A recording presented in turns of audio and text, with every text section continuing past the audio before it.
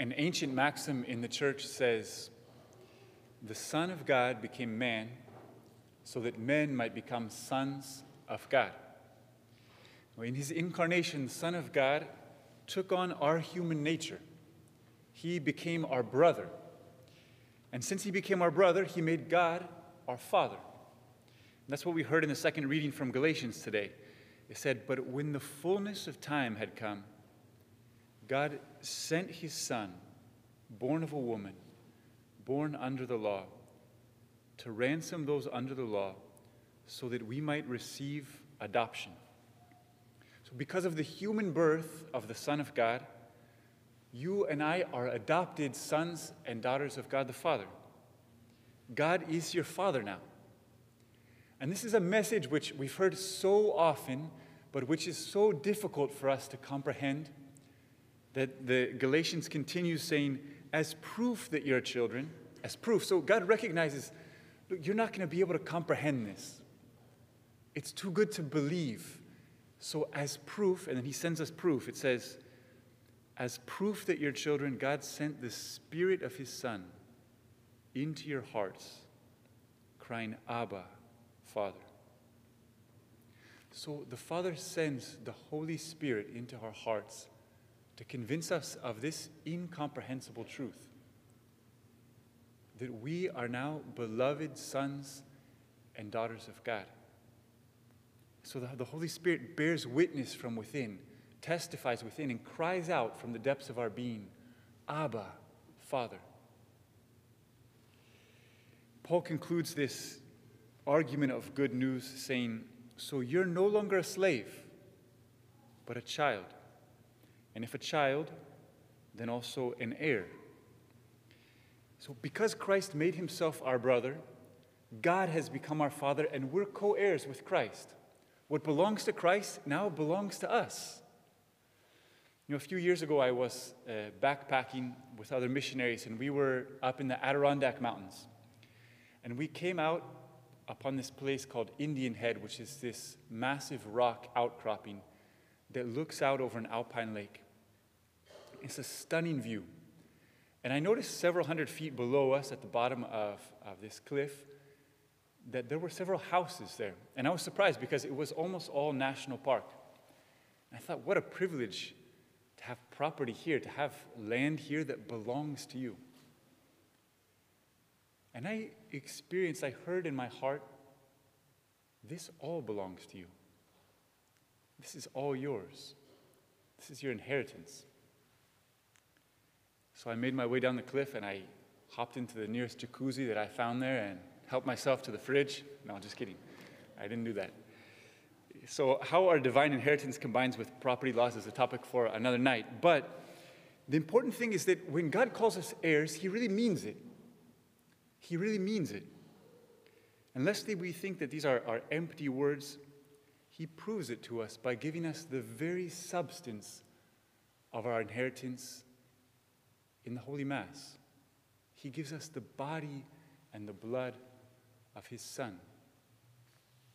And as the letter to the Romans says, he who did not spare his own Son, but handed him over for us all, how will he not also give us everything else along with him?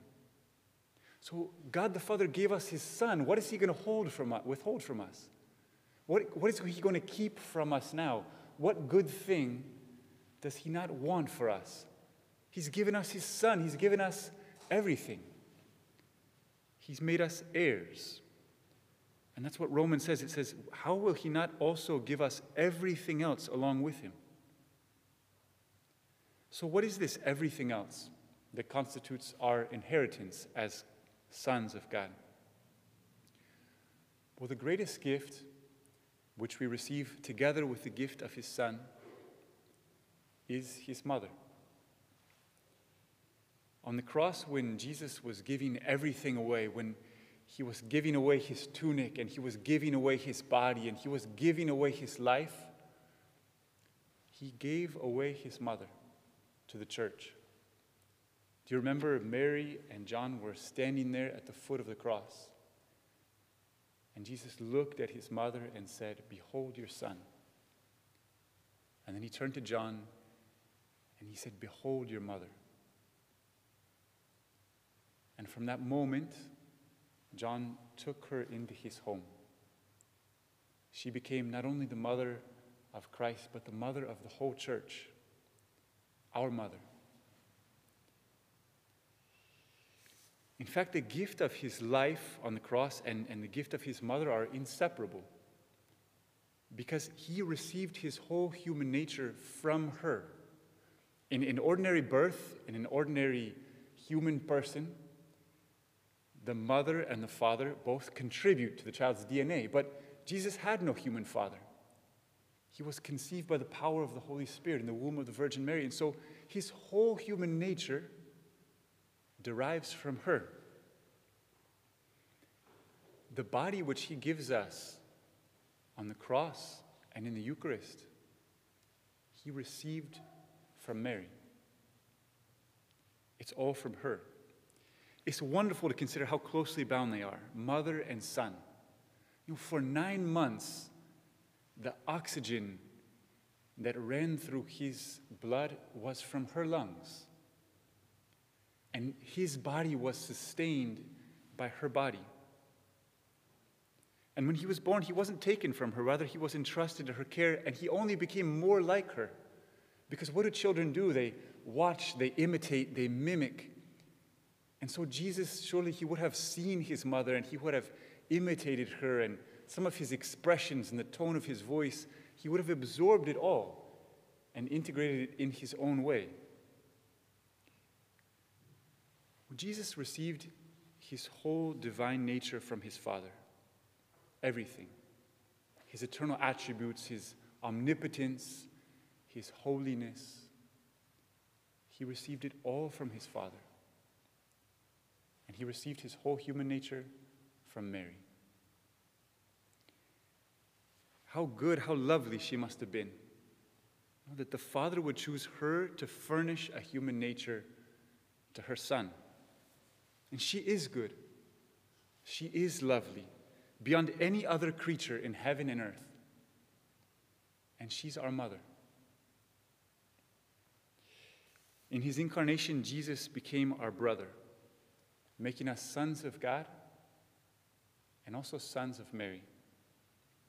And today I want to invite you to take Mary into your life, just as on that day before the cross, John took Mary into his life, into his home. So let's pray together now. Mary, you are the mother of Jesus and our mother. And today we invite you into our life in a deeper way than ever before. We entrust this new year to you. We entrust our lives to you. Come, Mary, and be a mother to us. Amen.